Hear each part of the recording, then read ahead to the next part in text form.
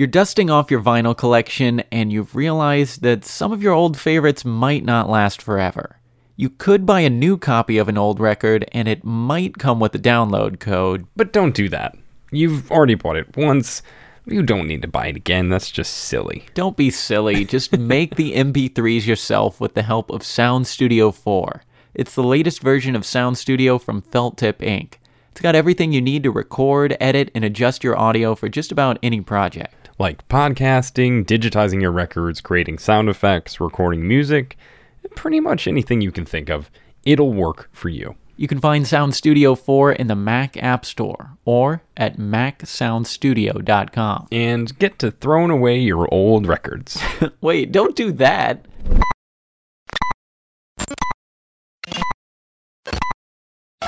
Ignition sequence start. 5. Everything. 3. Everything. Sounds. Sounds. This is Everything Sounds. I'm Craig Shank. And I'm George Drake Jr. This is Everything Sounds. You unlock this door with the key of imagination. Beyond it is another dimension. A dimension of sound. A dimension of sight. A dimension of mind. You're moving into a land of both shadow and substance, of things and ideas. You've just crossed over into the Twilight Zone. You might know the story of Henry Bemis, even if that name doesn't sound familiar to you right now. Witness Mr. Henry Bemis, a charter member in the Fraternity of Dreamers. A bookish little man whose passion is the printed page, but who is conspired against by a bank president and a wife and a world full of tongue cluckers and the unrelenting hands of a clock. Episode 8 of Season 1 of The Twilight Zone tells the story of a man who wants time, silence, and solitude to just read his books. Well, long story short, Mr. Bemis goes into the bank vault during his lunch break where he can read without interruption.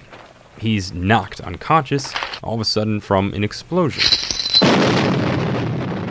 And when he wakes up, he finds that he's alone after surviving a nuclear war attack. Alone, except for his books. Books! Books! All the books I'll need! All the books I'll ever want! Shelley, Shakespeare, Shaw... He's sitting on the steps of what used to be his local library. He's made stacks and organized all of his books. January, February, March... He's already planning what he's going to read tomorrow, next week, next year, and even beyond that. And the best thing, the very best thing of all, is there's time now. Time. There's time enough at last. He has his books, all the time in the world, and when he leans over to pick up a book, his glasses fall from his face and shatter on the ground. That's not fair. That's not fair at all. If that episode were rewritten in today's world, Mr. Bemis would likely have the same things keeping him from his books, but they may have been amplified by technology. Maybe his email notifications from work or texts from his wife would interrupt his reading. Well, today we want to consider how technology can lead some people to crave solitude and silence, as well as find out more about a thought experiment that developed some hypothetical solutions. But first, we need to meet these two guys. Hello, my name is Chris Wopkin. Hello, my name is Daniel Gadameyer. Given that we're talking about technology, the way that they met is pretty fitting, actually. So, Chris and I both went to the same program at the Royal College of Art in London, the Design Interaction program. And although we didn't meet in time, like we didn't meet in London during that time, I think we met through Facebook originally, right? Yeah. So, because we were both in New York, Chris messaged me and, thanks to Facebook, we're now friends and collaborators in many ways. Their conversations developed into some creative ideas about patterns and behavior in public spaces, networked cities, data, and technology. As they were sharing their ideas, New York City debuted its digital roadmap, which outlined the city's agenda for making the city more connected. They were going to do it through things like broadband and Wi-Fi access, design and computer science education initiatives, and plenty of other color-coded slices of different pie charts and checklists in the report. This document caught Daniel and Chris's attention, and they started considering some of the implications of living in a hyper-connected city. And I think we were wondering a little bit, that is one angle of how cities will develop more connectivity and more connections for their citizens. But what would be, how would cities have the responsibility not only to connect their citizens, but also reflectively look at what comes with it and what are the behavioral implications and how, I think maybe in a way, develop a little bit more a reflective point of view around that hyper-connected city that they're talking about.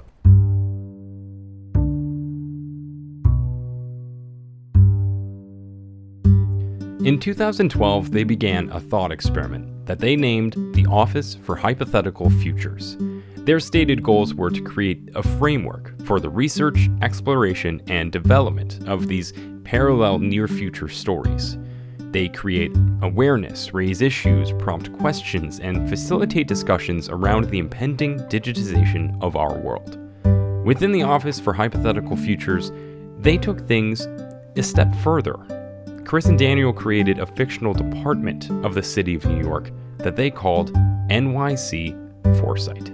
Right, so what we're trying to do is create a framework, and the framework is basically sort of around the aesthetics of using what the graphic language that the city actually uses, and sort of using the visual language in all sorts of different ways.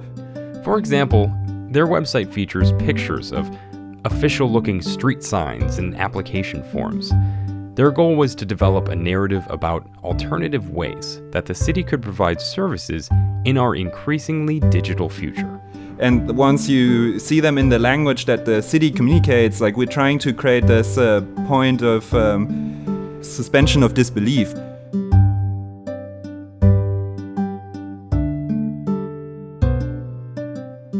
Some of the Foresight Department's initiatives include a GPS signal detour where you could apply to have your GPS tell people that you were going to do something more constructive than going to a bar, like let's say a yoga studio or a walk in the park, for example. They also came up with a concept where the department would keep your data trail perfect by tweaking the records of things that you've purchased.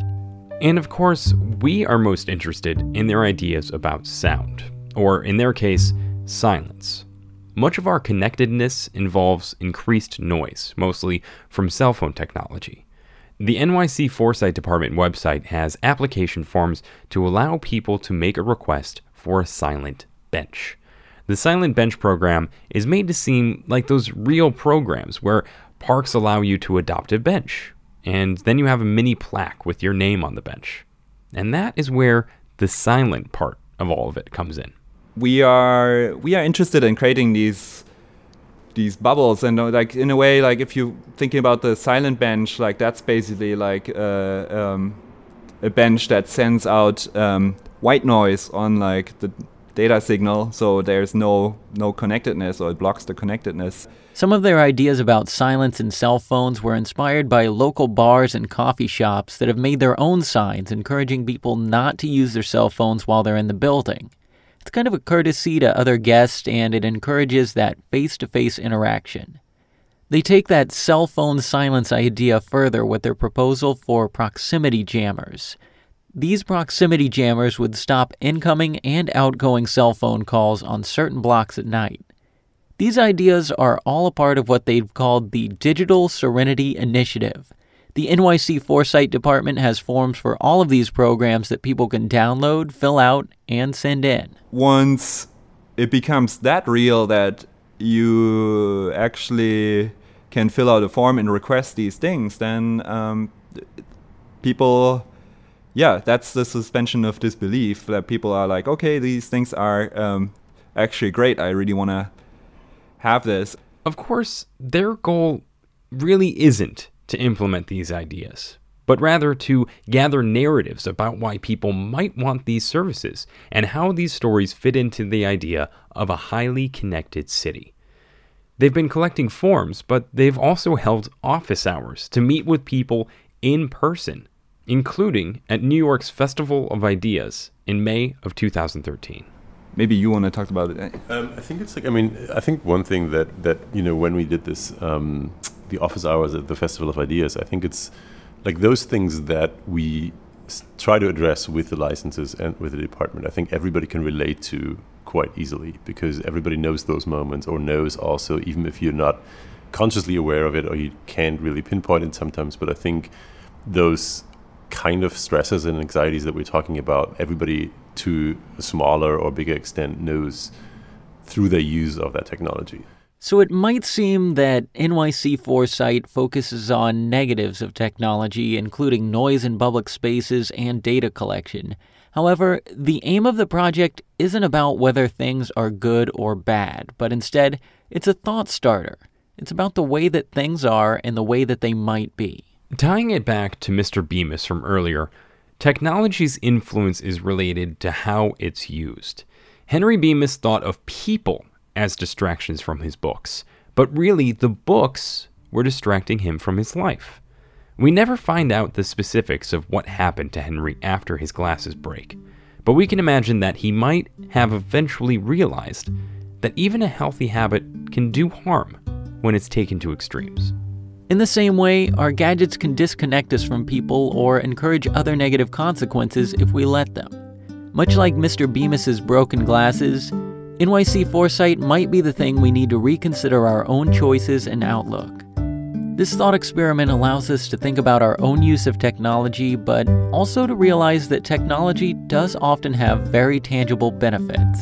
Communication can go through all sorts of like different channels. I don't think if you start using technology, there's enables you to tell the same story but through a different channel. I don't think that really I think the very fundamental needs that we as humans have are have somewhat stayed the same throughout that time. And I think it's not a question of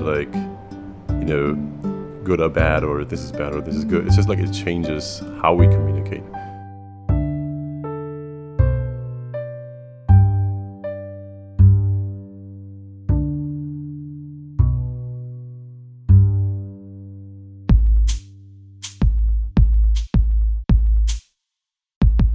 We have links where you can find out more about Chris and Daniel, as well as the Office for Hypothetical Futures and NYC Foresight at everythingsounds.org.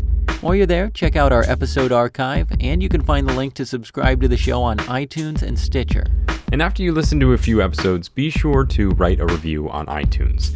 It turns out that it actually really helps shows climb in the rankings. So we'd appreciate if you take a minute to just follow the link at everythingsounds.org and write a review.